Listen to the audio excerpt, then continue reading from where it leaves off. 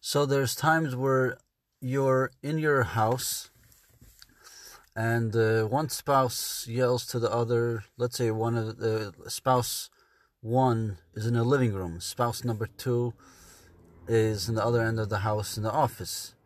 And they yell at let's say the wife is calling the husband.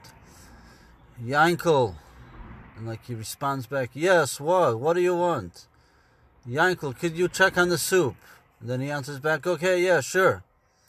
That's not a menschliche way. That's not a proper way how to address someone. Same scenario could happen a parent to a child. Yudele, yes, mommy, could you come here? It's not a proper thing to yell from one end of the room of the other. The proper way of doing it is walk over to the person, look them in the eyes. Eye contact is very, very important. And if it's a young child, eye contact is not enough. You got to bend down to their level and have your eyes and their eyes in the same level. Look at them in the eye and say, yes, what would you like? And then in a calm voice, the person responds.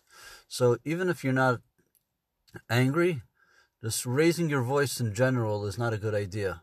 Unless you're at a Shabbos party and chanting on the children with a nice Jewish song, that's really the only place where you should raise your voice.